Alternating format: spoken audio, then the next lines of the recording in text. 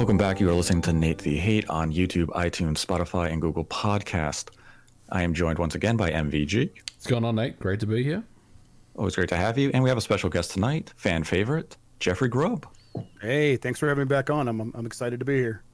And we have a question for you because we had a donation a few days ago from Skittles. And they asked us if Jeff Grubb and Brian Crescente are the same person. And they wanted to have both of you on the show, but we felt, we just needed you to address this question. Are you Brian Crescente? Yeah, I mean, no, of course I'm not. But yeah, I wouldn't try to have us on at the same time. I know he's a very busy person. Maybe some other. You know what? Next week, I'll make sure he's on, and I won't be able to join you. So we'll have to just kind of make that work. And I'm sorry we couldn't be on at the same time. Yeah. No, every guy with long curly black hair absolutely is the same person. This is true. So you're also Jason Momoa. Yes, exactly. Well, yes, if Jason Momoa, if he's like left in the oven too long. My favorite one was the dude from Fast and the Furious that gets tortured by the rat. That's like no one knows who that dude is, but everyone knows that scene. Yeah. He's also just a cop in Batman, but no one brought that up. Everyone always brings up the guy that got tortured by the rat. The guy in Batman Begins. Right. Yep. He was a great character. I don't remember his name, but he was a great detective. Very corrupt. Yes, exactly. And if you like this content, be sure to like the video, subscribe to the channel. And today's topic is going to be about the Nintendo Direct. The idea that maybe Nintendo is flaunting the idea of releasing HD and 64 and GameCube games on the eShop. And did Nintendo give us a hint about the Switch revision's potential 2021 release date? And first, we'll start with the Nintendo Direct Mini Partner Showcase, the very long title for a very short show. But it did have a lot of software. It opened with Monster Hunter Rise, a brand new Switch-exclusive Monster Hunter game using the RE engine. It's launching on March 26th of next year. That was followed by Monster Hunter Stories 2, Ori and the Will of the Wisp, Shadow dropped and is available on the Switch right now. We had Fitness Boxing 2, Rhythm and Exercise, the sequel no one knew they wanted. Disgaea 6, Defiance of Destiny is a Switch exclusive, and it is coming out summer of next year.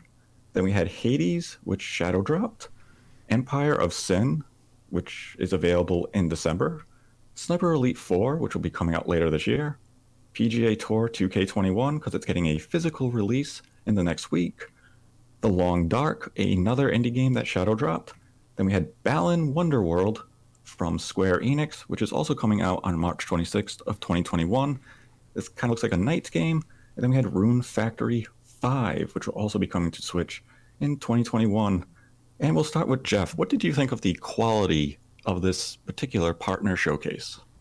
When I woke up later and watched it after it already ran, I watched it, sat down. I'm like, oh, you know what? This is a pretty good presentation. I was entertained. I thought the announcements were all, but generally pretty good. You throw in the boxing thing, whatever. That's been kind of there's been like a lot of boxing stuff in these partner showcases. I don't know what the deal is with that. I guess this one didn't even have Rocky in it, but I don't know. I mean, the Monster Hunter stuff looked good. I thought the Monster Hunter games looked really fun. They look like the next. If Monster Hunter World had not happened, this would still feel like a next gen Monster Hunter in a lot of ways. And then Ori coming out and kind of like them like hitting their chest and saying, "Oh yeah," and it runs 60 frames per second on the Switch. That's really cool. So overall, I thought it was good. It didn't blow my mind, but it was well done. What did you think, MVG?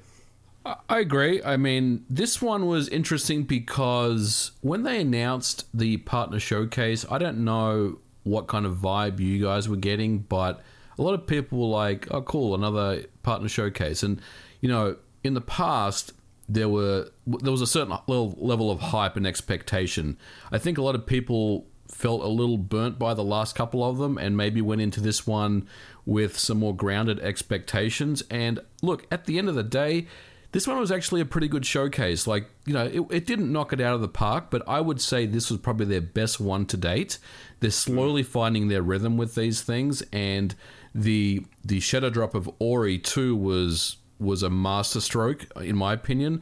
And having that game, running at 60 on Switch, I mean, that's that's an absolute, that's a great piece of programming that they've done there. So, I mean, yeah, I would say overall, pretty happy with what we saw, and I know I think there's going to be at least one more before the end of the year, so that'll be interesting as well. But yeah, I mean, I think they're finding their stride with these partner showcases finally.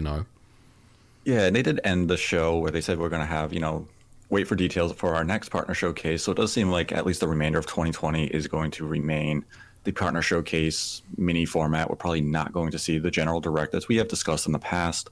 And my thoughts on the show were, I think Nintendo actually did it a favor by announcing it ahead of time and putting it in a live stream format. Because the prior ones, you could just fast forward through, you could look for the announcements that matter to you. And I think that took away from the actual impact. With this one, you started high with Monster Hunter and you kept the viewing audience engaged. It's like, wow, you started on a high. And now, I'm wondering, how's the show going to end? Are you going to end on another big note? And they did with Ori and the Will of the Wisp, shadow dropping right after the show. And that's, as we've already touched on, that was a big get for the eShop. I mean, running at 60 frames a second is no small feat. And, I mean, the general quality of the show was still, outside of like Monster Hunter and Ori, it was still, the general idea of what we get from the partner showcase. It was smaller releases, but still a nice range of software. This one definitely felt more Japanese oriented with, Disgaea, Monster Hunter and such. And one thing that stood out to me was the amount of 2021 releases that were featured here. Yeah, it seemed that way. But I mean, I think we've already kind of concluded that 2020 for Nintendo is done and it's buttoned up. So I think it's really all about next year, and they're slowly starting to get that hype ready for next year. I think next year's going to be a big year for them. Yeah, it definitely seems like there'd be potential for Nintendo to have a substantial 2021. And we'll go right into the idea of the Switch revision concept, because two of the games announced in the partner showcase of Balan Wonderworld and Monster Hunter Rise, they both have the date of March 26th. And that alone doesn't really, constitute much. But Monster Hunter 4 launched with the new Nintendo 3DS. Could we potentially be looking at a similar situation here, a repeat, if you will? I mean, I think so. I think it's possible. I think that there are a couple of games and a couple of publishing partners that could line some stuff up and be like, hey, can we get in on that action? And Monster Hunter with Capcom with Monster Hunter is one of those things. It's like one of the very few. The alternative here is Nintendo is maybe still being like, hey, yeah, we do have something coming. We don't have the details yet. It's in that time frame. And they're like, okay, well, is this date, you think this date's probably pretty good to kind of be there at least around the launch? And Nintendo could be like, yes, as well. I mean, I think, the idea that could be the exact date, probably not, but they could also always move things if they want to like move it up. Like we saw that happen with, can't remember the game that moved up to be with, Assassin's Creed moved up to be with the November 10th launch for the Xbox, stuff like that. So, I mean, but I'm hopeful. I'm totally. I know we have so much stuff coming out that we want to buy in terms of hardware, but I'm ready to buy another Switch. I don't know why, but I am. What do you think, Nate? Because I mean, you've been getting a lot of things right recently, so it's hard to. I mean, for me personally, it sounds like a bit of a reach, but I don't want to. If you think that it's going to happen, then I'm going to say it's going to happen because you've gotten a couple of things right lately. So that's good enough for me. I mean, it's tough. If I look at it from like the point of view of you have to launch the revision of 2021 with strong software, because Nintendo has always done that in the past. The new 3DS had Monster Hunter and Majora's Mask. Yeah.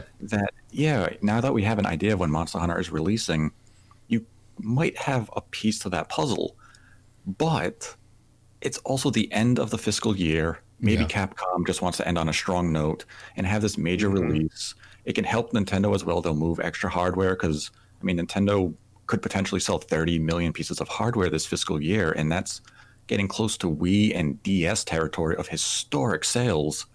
And, I mean, Balan Wonderworld isn't exactly a title I would think of as needing to launch new hardware. It's just the idea that it has the exact same date as Monster Hunter. And I mean, if I look at Nintendo's words from earlier this year, they said, we're not launching new hardware this fiscal year.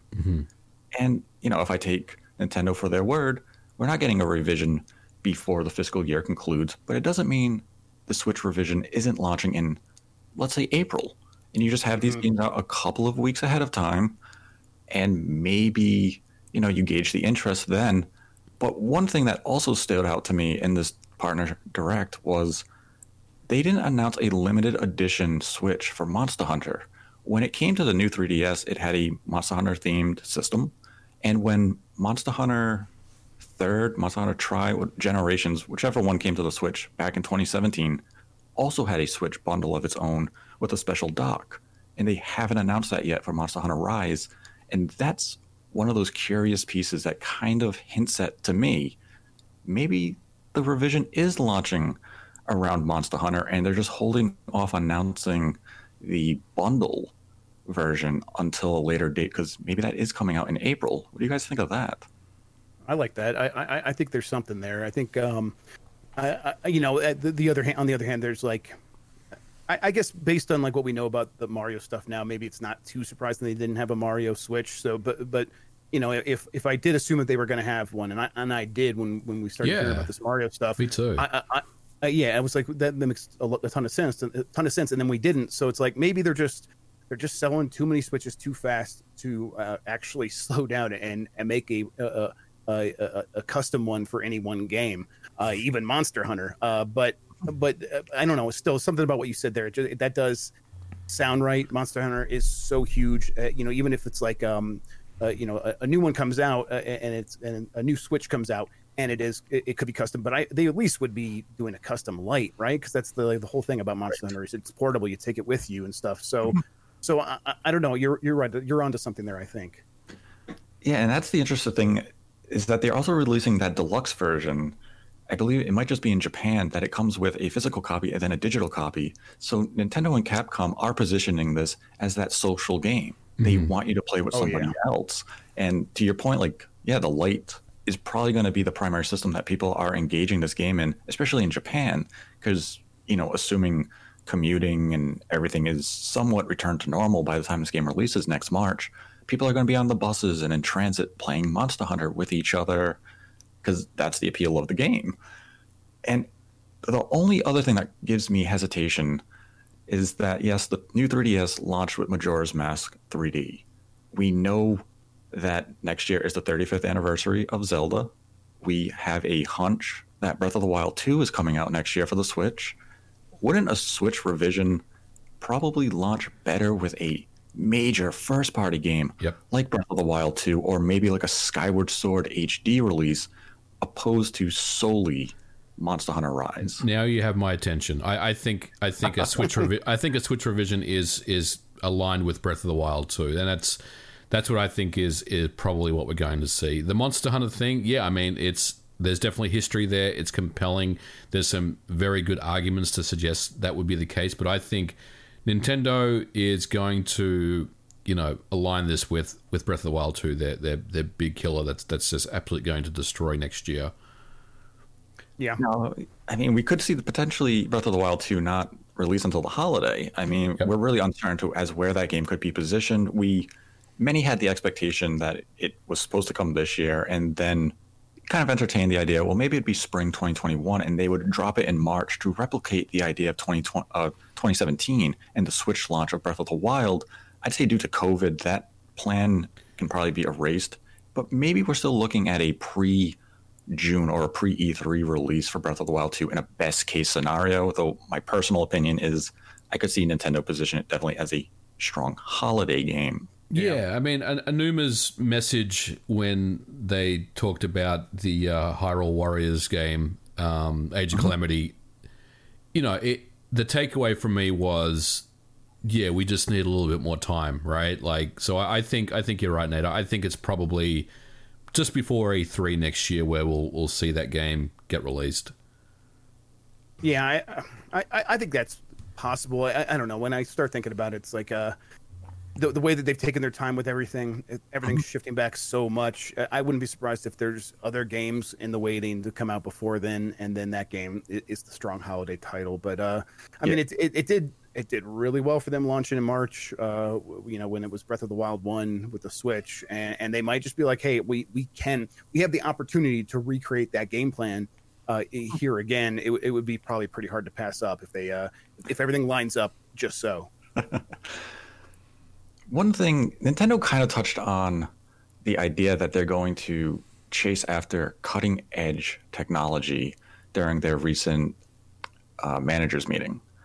And that's kind of a change in strategy compared to recent years where they've gone for more efficient technology and kind of proven technology. Now, thinking of cutting edge, it doesn't necessarily mean Nintendo's going to, slap in a, 3080 next Switch or anything. But if you had to guess at any cutting edge technology they could put in a Switch revision, keeping in mind any software that would be running on a Switch revision also has to be compatible with the current Switch.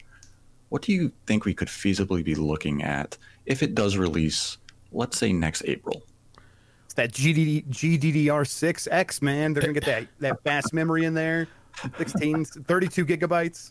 Well, I mean that it's a good point, and you can interpret cutting edge in a number of different ways, right? I mean, when you think cutting edge, you think Nate, you think you're like 3080, and you think 12 cores and fast memory. But what if cutting edge is they drop an SSD in there, right, to really boost the loading performance or the ability to have those seamless open worlds, right, where things are just textures are swapping in and out very, very fast, kind of like the Ratchet and Clank type model that we've heard about from Sony. So cutting edge could mean that. I mean, it doesn't have to mean that it's going to be 4K 60 frames per second, right? That's what we think it means, but it has a lot of different meaning to it. And I think it's possible that they look at some of the weaker points of the current Switch iteration, which is memory, because RAM is limited, and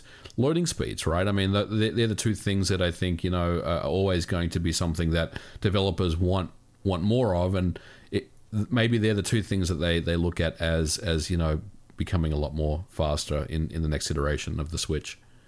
Yeah, I try to think about they're working very closely with NVIDIA, and what does NVIDIA have to provide? And to me, it's like a lot of interesting solutions to problems, to getting really good graphics out of less than stellar hardware if necessary. And I hope that's DLSS, but it could just be the AI upscaling that we've seen in the Shield, right. And then that would lead to the possibility of really high frame rates with a really high display resolution. And I could imagine Nintendo thinking a 120 hertz display or 144 hertz display on a mobile device is very cutting edge to them, and I wouldn't be surprised if that's what they're thinking, something along those lines. They would probably do 1080p, I guess, if the option was available to them. I hope they stay the 720p on the mobile screen, but a higher refresh rate. That the SSD, I think, sounds like a good plan. But yeah, just it's going to be like what is NVIDIA putting in front of them that they can choose from, and there's some options there. DLSS has a cost associated to it in terms of power and processing. So yeah. I'm not saying it's not something they're looking at doing. I think they're exploring every possibility that they have, but I think Nintendo is always going to be very mindful of heat and thermals and battery life. I mean, I think that's why that AI upscaling is an option that I think they might try to figure out a way to do that with games, and it would work really well, I think. Yeah, for sure. Yeah, I think when we're looking at a Switch revision, like the AI upscaling is probably going to be something that they do implement, because Nintendo kind of likes to experiment with the ideas that they're, considering for future hardware, kind of in a public format. We saw with like Drill Dozer, they put gyro in, and then all of a sudden it was a big focus of the Wii. And then you see with like the DSi, they put like the digital store. And all of a sudden that becomes the new focus on future hardware. And I could see them doing the AI upscaling as maybe a public experiment to feel out maybe how, DLSS will work, or if they just want to go, with the AI upscaling in its own way, just to give a temporary fix for the current Switch hardware. Because they can only boost it so far before you do potentially, introduce problems. You're not going to all of a sudden make a 60+ million user base obsolete, because a lot of these people might feel a little burned, especially it's only been 4 years since the Switch launch and you're going to be like, I already have to buy brand new hardware. That's a tough sell, especially, with everything going on. Microsoft and Sony are launching their new hardware. They're better off doing, like we've kind of said before, a new 3DS type of situation. They can improve the CPU, they improve the memory, improve speeds where necessary. And you might get that resolution bump of, 900p to 1080p or 540p to 720p for handheld mode. And I think if the revision focuses on letting games run at the native resolutions of docked and undocked mode, that'd be more than enough for most players out there. Mm-hmm.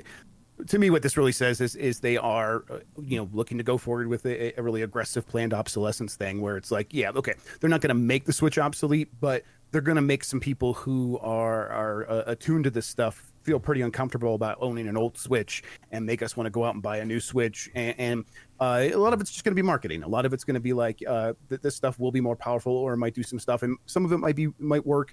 Some of it might be stuff that never gets actually utilized in any real way.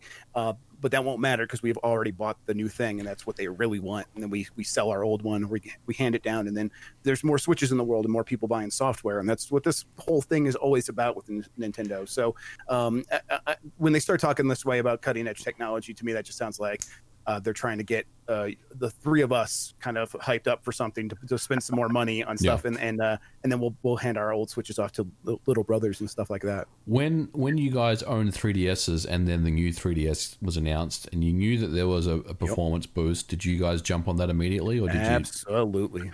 Yes, did you? 100%. I did. Yeah. I did jump in on it as soon as I could, but it wasn't because of the improved performance. It was because the analog nub. It was the analog nub and the better 3D feature, because the camera inclusion allowed that 3D to, it was just handled better. You didn't lose it as much. And but that's the whole what point. Like you consider the whole package, right? Like you're considering everything when you're going to buy it. You're like, what does that?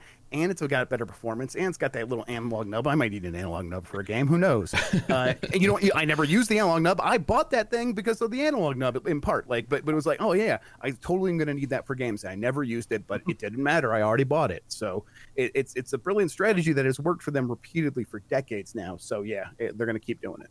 Yeah, that's where for a Switch revision, it can just be, it has a slightly better screen. And be like, I gotta buy that, or it's some of it might work. Yeah, like the better 3D worked, and it's just like, but not all of it has to work. It just all needs to be a bullet point on the box. Honestly, if the revision is a slightly larger screen and with a little bit more clarity, plus the Joy-Cons are fixed, plus a couple of optional bells and whistles, some more memory, and some more flash storage.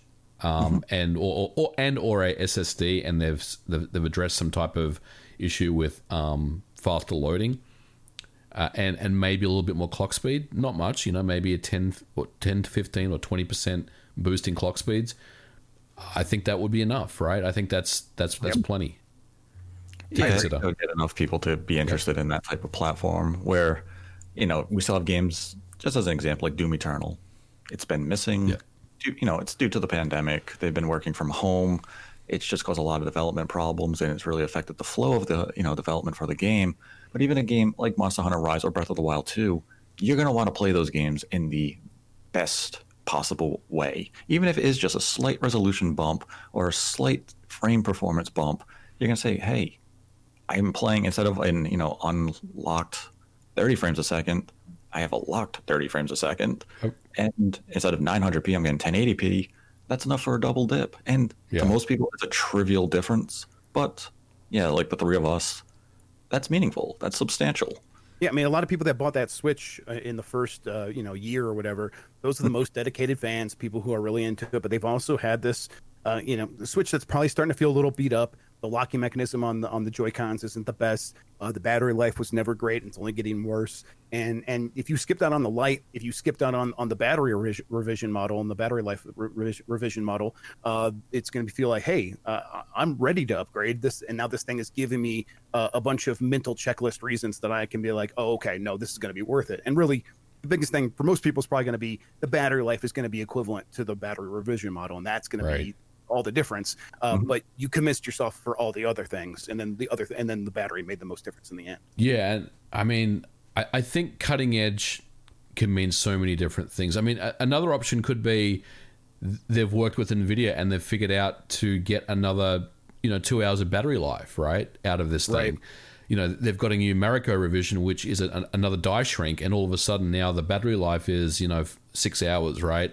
So it really could mean anything, but I guess the takeaway is it's exciting to see what they're going to come up with next, because I'm very much looking forward to seeing what they do. Yeah, absolutely. I think all three of us agree that it would be a revision in 2021 and not a full next gen successor, right? Not a chance in hell. No way. Absolutely. Yeah. And it's, it has, and it's not like Mariko where it was like a silent revision. I mean, this is something that they'll definitely advertise, and there'll be, an associated dev kit produced, that matches the specs of this thing. All that stuff. I mean, this is going to be something that they'll announce and advertise and sell pre-orders for and all that stuff, Yeah, they'll make it a big spectacle of, this is the new Nintendo Switch. Yep. That's what I think they're going to call it. I think they're going to call it the new Nintendo Switch. Don't put that out in the universe. It's not going to be a good name no matter what. So, yeah. Might as well be that. What's wrong with new Nintendo Switch? Everything. It's just when you write about this stuff on a website where people have to read the words, and it's just new Nintendo. It sucks. And now we're going to jump into a topic that's right in MVG's wheelhouse. Hey, about time. We've had the release of Super Mario 3D All-Stars, and it came out that the games are being emulated. They weren't ported to the Nintendo Switch. And that's kind of made a lot of people wonder, does this mean that the N64 is going to be added to Nintendo Switch Online next year? And does it open up the possibility of GameCube games or even Wii games being emulated for Nintendo Switch Online? But my thought went into another direction. We've already had games like Turok 64 and Doom 64 come to the Nintendo Switch as eShop releases for about $15. I could see Nintendo maybe HDing some N64 games and releasing them in that type of format, opposed to giving them away on Nintendo Switch Online. Because if they did, all of a sudden that $20 from a business standpoint is looking a little too cheap, and they would probably have to up the price. What do you think of that idea, MVG? Do you think maybe we get, Smash Brothers 64 and what other good N64 games are there? Mario Kart 64, like GoldenEye. What Legend of Zelda? I mean, what? What do you mean, what other good? PlayStation Silicon Valley. Come on. Man. Sin and Punishment. Ooh, that's a good game. That is a good game. I think, Nate, I think you're onto something there. I do think that look, I don't think Nintendo is interested in N64 for the Nintendo Switch Online. Like, I think they will evolve that service and potentially give us Game Boy Advance as like the next iteration. I personally can't see them offering Nintendo 64 games unless they increase the price of the online service, which I think is going to annoy a lot of people if they decided to do that, because as we know, the online service isn't particularly compelling to begin with. There's a lot of issues with connectivity and just the way that online games actually work on the Switch. There's some issues there. So, I mean, they could potentially offer a premium package where you get another tier of quality or another tier of games, but I just can't see that happening. I mean, that doesn't seem like something Nintendo would really want to go down that path with. So, yeah, I do think that there is, and I mean, the elephant in the room for me is Legend of Zelda, right? So that concept of the 35th anniversary of Legend of Zelda, will we see something similar to what we saw with 3D All Stars? Yes, I do. I think we will, and I think it may be a volume type thing where you get Volume 1, which is Ocarina of Time and Majora's Mask, and then Volume 2 may be some of the games from the Wii or something. And to your point, yeah, I think Nerd obviously has done the work to build an emulation layer for the N64, the GameCube, and the Wii, and they have the ability to patch textures, assets, things into the ROM as the games are running. So yeah, I mean, I don't think this is a one-off thing that Nintendo has done with Super Mario 3D All Stars. I think this technology was built specifically for these types of things. these remasters, these remakes, whatever you call them. And yeah, I agree with you. I think there will definitely be this is the first of more to come, I guess, is what I'm saying. Yeah, even if they didn't build it specifically for this, I think once they had it built and they're like, well, wait, yeah, what's the maximum revenue we can get out of all this stuff? And it's like, okay, well, maybe we were thinking about Nintendo 64 on Nintendo Switch Online. And it's like, well, you know what, we did spend this money on this stuff. Let's figure out some other ways to make some money from this stuff first, and then we'll move ahead with that years down the line. Like, yeah, it's not going to happen next year, right? Because it's going to be right. They're going to have to sell us Zelda in some way first. And I think that's what Nintendo Entertainment System and Super Nintendo, they have pretty well squeezed money out of those systems and that game catalog over the years. Enough times repeatedly they found ways to do it, and now putting that on Nintendo Switch Online to create the service, it's like, okay, well, now they're out to pasture and they could just sort of make us money on a regular cadence with that stuff. I don't believe that Nintendo thinks that they have sufficiently wrung the value out of its 3D games yet. N64 might be getting close, but we're still probably a few years away from them really feeling that way, right. Especially when they can combine it with later 3D games as bundles like Super Mario 3D All-Stars. So like we are in for a few years of them finding creative ways to charge us for stuff like this before we get to a point where it's going to be on any sort of service. And that's just Nintendo. That's how they work. And just to add to that, now I think I can talk about this with limited run games and Shantae, the game that I've been involved with, that has an emulation layer. And, limited run games are looking at bringing other games, to the service, later on next year and the year after that. So it makes sense, if you build an emulation layer, you're not just going to throw it away and be like, this is the only reason why we want it for. You want it because you want to bring a library of games over to a new system or to a new audience. And I think Mario All-Stars is the first of many to come. And look, I was even talking to someone today about, could they bring the GameCube version of Fire Emblem over? Absolutely they could, right? I mean, how awesome would that be if they brought that over with, Nerd's emulation layer that they've built? I mean, that would be fantastic. And you're in that kind of scope now where, that game is so expensive to buy. But if you bring it to a new audience and maybe give it some, modern enhancements, then I think, it's something a lot of people would really jump on and purchase, especially given the success of the previous Fire Emblem games on the Switch. Yeah, and, it's interesting now that they do have this emulator out there, and we have new Pokemon Snap coming out in early 2021. They could feasibly offer Pokemon Snap from the N64 as like a pre-order bonus. Yep. And then do a standalone release for, $15 after, kind of like what we saw with Doom 64. If you pre-order Doom Eternal on other platforms, you got it for free, or you could buy it, I believe it was like for $5 or $10 on the digital stores. And Nintendo can actually do something like that now with their own games. So even if they don't put like Ocarina of Time and Majora's Mask in a collection, they could still potentially release them just as eShop versions. Yes. And I mean, that makes a lot more business sense because there's probably a decent audience out there who will gladly hand over $10 or $15 for an HD N64 game without, tons of new enhancements and enjoy them for the first time on the Switch, because there is a large new audience that is finding, video entertainment on a Nintendo platform for the first time. And it's a great way to release your legacy content. You have NES and Super NES on Nintendo Switch Online. Now release the cream of the crop for the N64 and the eShop. I don't know if they'll get to GameCube games, though. That seems like a big step. And those games, they're quite valuable from the collector's point of view. Mm-hmm. And, I mean, would you really, if you're Nintendo, would you release Super Smash Bros. Melee on the eShop? I don't know if you do Melee, but you would maybe do, what if you did like Mario Strikers or something that's a favorite of the fans, that there's just no way that those games will, like Smash Brothers, you wouldn't do it because obviously you already have a Smash Brothers game on the Switch, right? So, but something that started on the GameCube and it ended on the GameCube is something that would be a lot more compelling, Something like Eternal Darkness. Absolutely, yeah, Eternal Darkness, or even maybe some of the older Pikmin games as well. We heard about how why isn't there a Pikmin collection? That could be a possibility as well.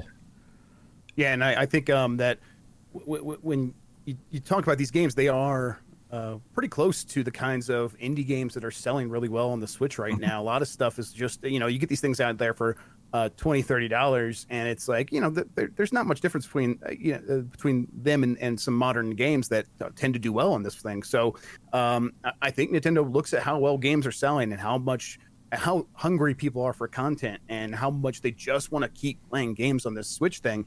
And they're like, well, we have ways to do that. I think the idea of building N64 and then GameCube games specifically as eShop releases makes a ton of sense to sort of take advantage of that. Yeah, when 3D All Stars came out and people were confused why they were emulating these games, I was one of them. I was like, well, why wouldn't they port this stuff, right? They own the source code to all this stuff. We know that they do. That was made very obvious with the recent Giga leaks that have been happening. But, I mean, they've made the right choice here, because if they went down the porting route, then that would be something that would have stopped at that point. So once they released 3D All Stars and they ported that game, then the next old game, then N64 or GameCube game or Wii game that they were thinking about maybe remastering, they would have to port that code over as well. With this, Nerds built an emulator, and now it's a lot more streamlined for them to bring many, many more games over. So ultimately, I think they made the right choice, going down the emulation path, because it's something that I have no doubt they're going to reuse over time. Yeah, I mean, there's zero doubt it's going to be used with Zelda. Like, this will be used again with Zelda, but hopefully they have a grander plan in mind, because that would like take the edge off of the Mario release a little bit for me. I'd be like a lot happier with them. Yeah, I agree. I mean, I think given that there was some talk about it was like a 6-month dev cycle. I mean, sure, maybe that's true, but I think the emulators were built beforehand, because I know that there was talk that they were already recoding the full motion videos for Sunshine before that 6-month window, but they had 6 months basically to prepare and get that collection ready to release, and that's very, very aggressive. So I think hopefully they're already working on the Zelda collection as we speak, and that'll have a lot more polish and care and attention put into it. Now, one concern that I do have, because this is very Nintendo, is that we've talked about like the GameCube emulator as potentially leading to GameCube HD releases on the eShop or even N64 games. And in the back of my mind, all I can think of, that sounds like something that Nintendo would keep exclusive to a Switch Pro.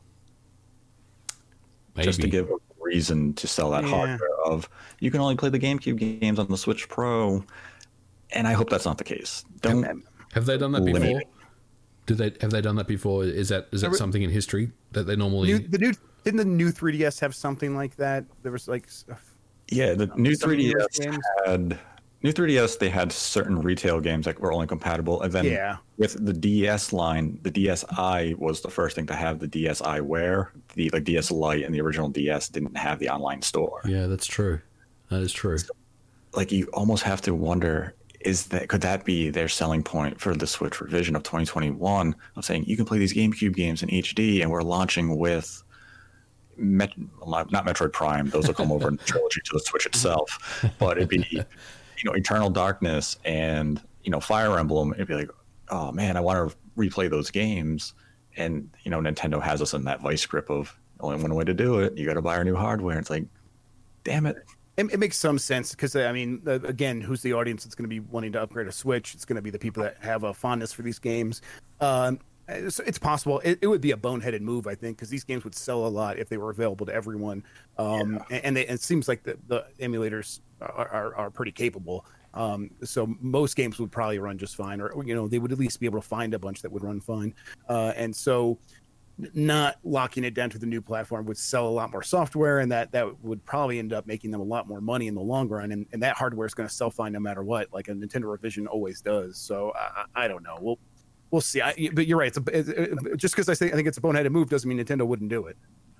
Yeah, I mean, Nintendo's known for boneheaded moves. It's kind of their forte. Yeah. What about F-Zero, right? What if they remastered F-Zero GX, right? They don't have the budget, time, and money to focus, giving a studio a new F-Zero game, so they're like, okay, let's get the emulator out and remaster F-Zero GX. I mean, that would be awesome. Can you imagine? I mean, that would be something that this emulator would be really, made for. Yeah, and I mean, that's the step where you almost want to see Nintendo put in a little more effort into certain one of these releases. Because, like, even though I know not a lot of people have, like, 120 hertz television, could you imagine F-Zero GX at 120 frames a second? That would be incredible. I mean, it melted minds at 60 frames a second. Yeah, and F-Zero already has a 16:9 widescreen mode, so I mean, I'm not saying that it would just, you just insert the ROM and you're off, right? But there'd be less work involved than Mario Sunshine, which obviously had a little bit of work done to it. Yeah, and I mean, this seems like there's a lot of potential with these emulators now that Nintendo has put out a release. We have an idea of the capabilities of what Nintendo could do with the games. I mean, it's not a huge effort from what we've seen with Mario 64 and 3D All-Stars Collection. It's enough to make the games look satisfactory in the current day. Could they have done more? Yes, absolutely. Or even like Mario Sunshine, could you have maybe improved that frame rate a bit? Yes. Could you have, allowed camera options instead of defaulting to inverted? Yes. Not sure why they did that, but because they're insane. They are so. God, this is so frustrating. I play inverted because I played the Mario 3D games first. It's among my first 3D games, and then they change it in the re-release. Okay, fine, I get it. More people play direct these days, but you don't give me the option to go back after you made me this way. It is so frustrating. It is, yeah. I agree. I agree, Grubb. It absolutely is. I think my biggest takeaway from the 3D All-Stars collection, yes, it's definitely missing some features. It has some omissions, but it looks very clean. I think it looks very, very kind of. It's a very pleasant looking experience on the Switch, and I think that's what they were going for. Even Mario 64, even though it doesn't have the amount of features that I think we were expecting.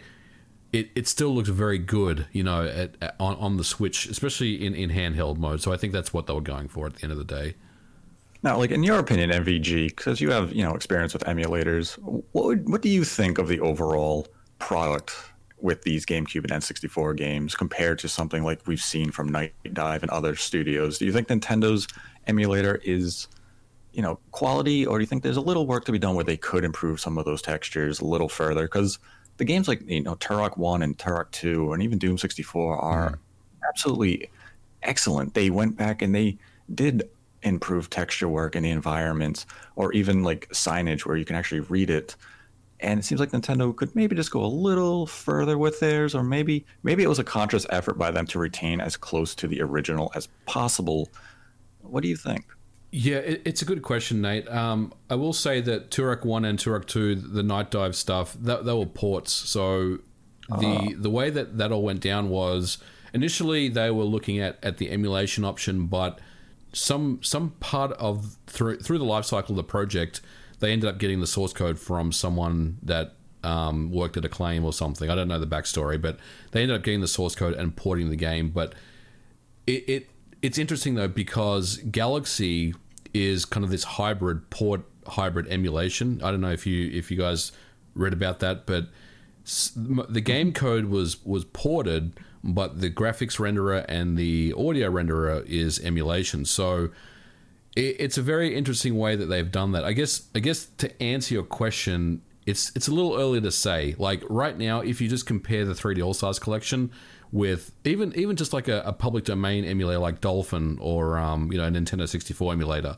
it's miles behind. Like it's not even anywhere close to parity of something like that. But I do want to say that let's see what else they come out with, because I'm not sure if it's fair to compare the Mario 3D All-Star collection, given it seemed like they were under the gun as far as time and everything to get this game ready for this year, based on what we had heard. So it seems like it is lacking features, and it may not be where they want it to be. But I'm hopeful that whatever comes next, and like I said, I think it's Zelda in some capacity, they'll give that a lot more care and attention. And if so, we'll revisit this topic and maybe come up with a better analysis of it, because I think there's probably more to come here.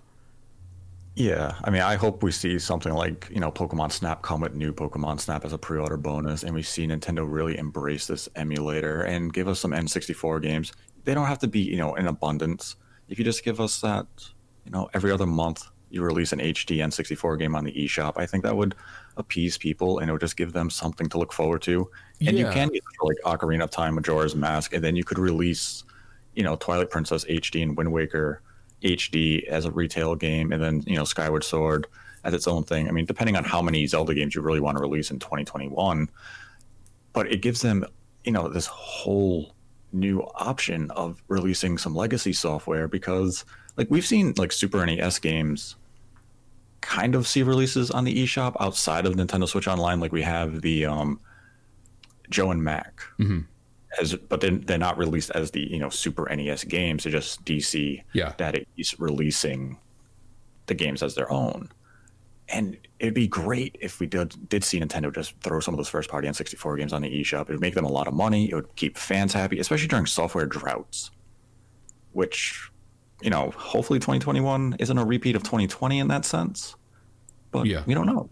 Donkey Kong 64 is the big holiday 2021 release. I'm calling it now. One thing I want to say about All Stars 3D is a lot of people weren't sure what it was. Like when Nintendo first showed it, and they showed the trailer of it, and some of the news outlets were running stories about it.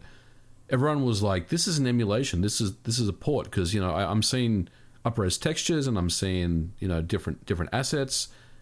So I think, if it wasn't for the data miners kind of dissecting everything, we wouldn't have known that it was emulation. And I think that's very, very telling, you know what I'm saying? Because if you can convince your audience that this is a port, then your work is done. And if it wasn't, like I said, if it wasn't for the fact that it's the Switches, the game was leaked and someone just literally just went through the code, we wouldn't have known that it was. I mean, a lot of people would have just assumed it was just a port. So I think, they're definitely on the right track, but I think, they need to do more work to get it up to where they want it to be.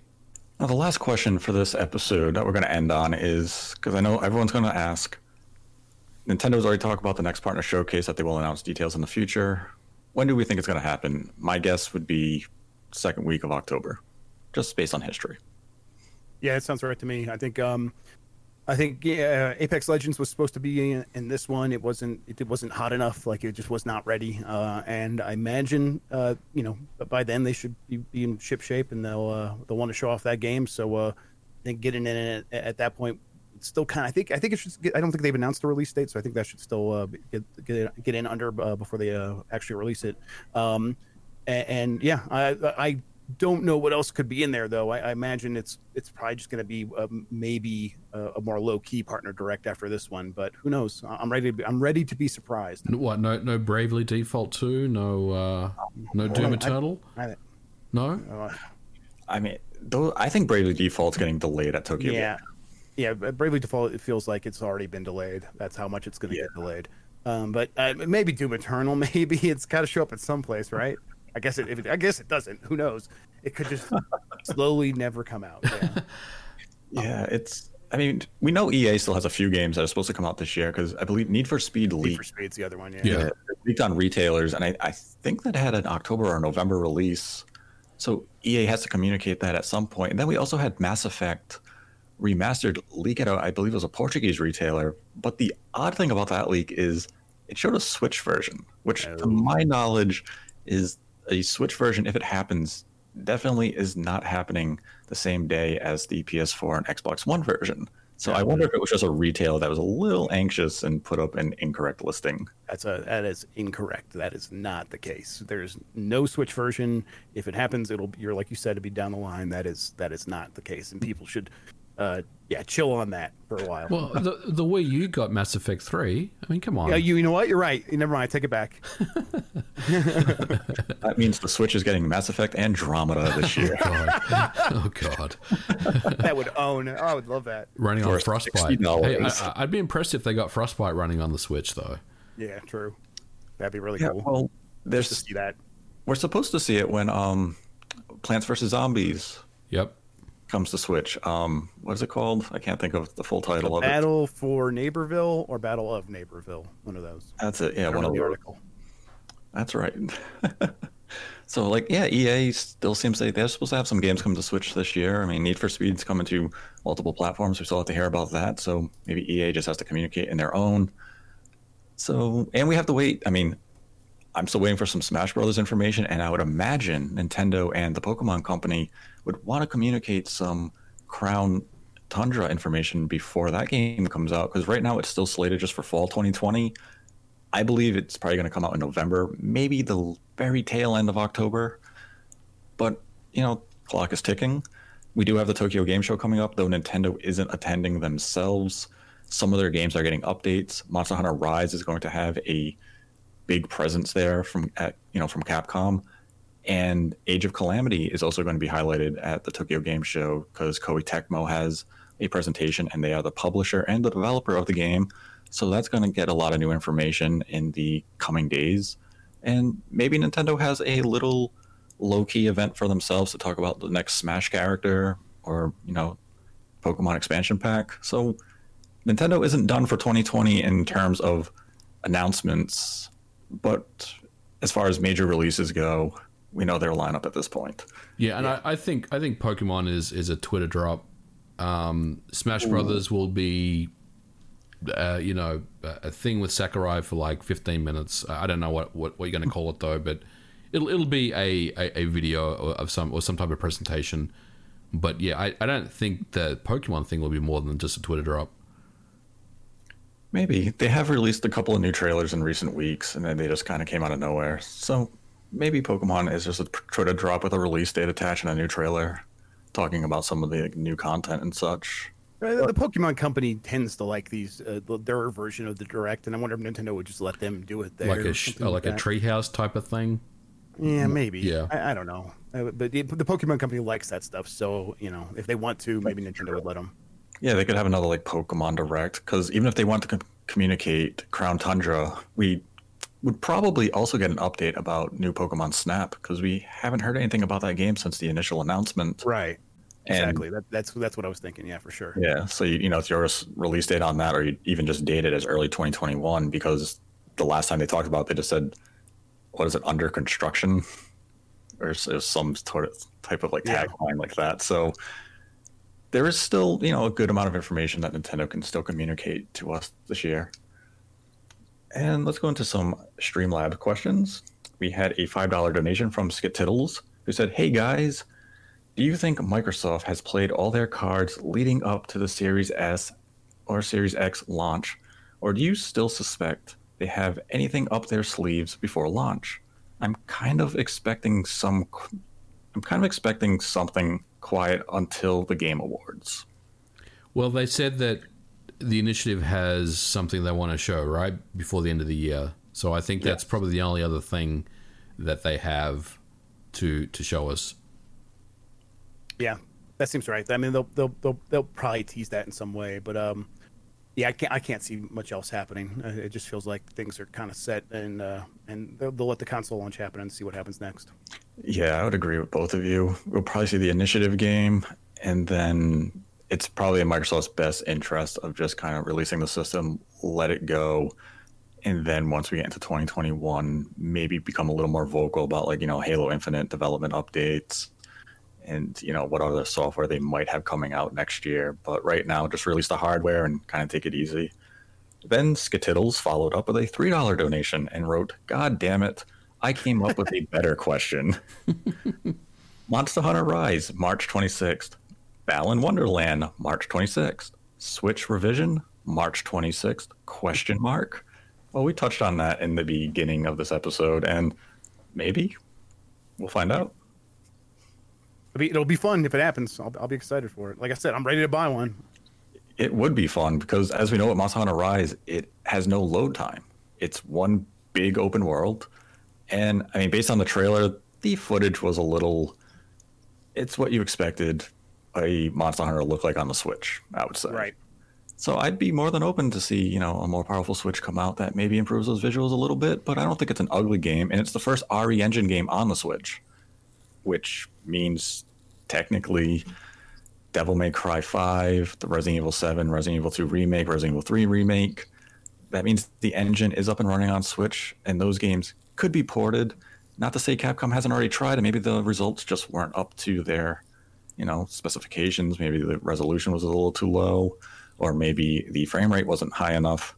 But it means Capcom does have their latest and greatest engine running on Switch, so the possibilities are endless. And if they do have a better Switch coming out, maybe we get native ports of those games. I mean, we have Resident Evil 7 on the cloud. Not that anyone remembers that happened.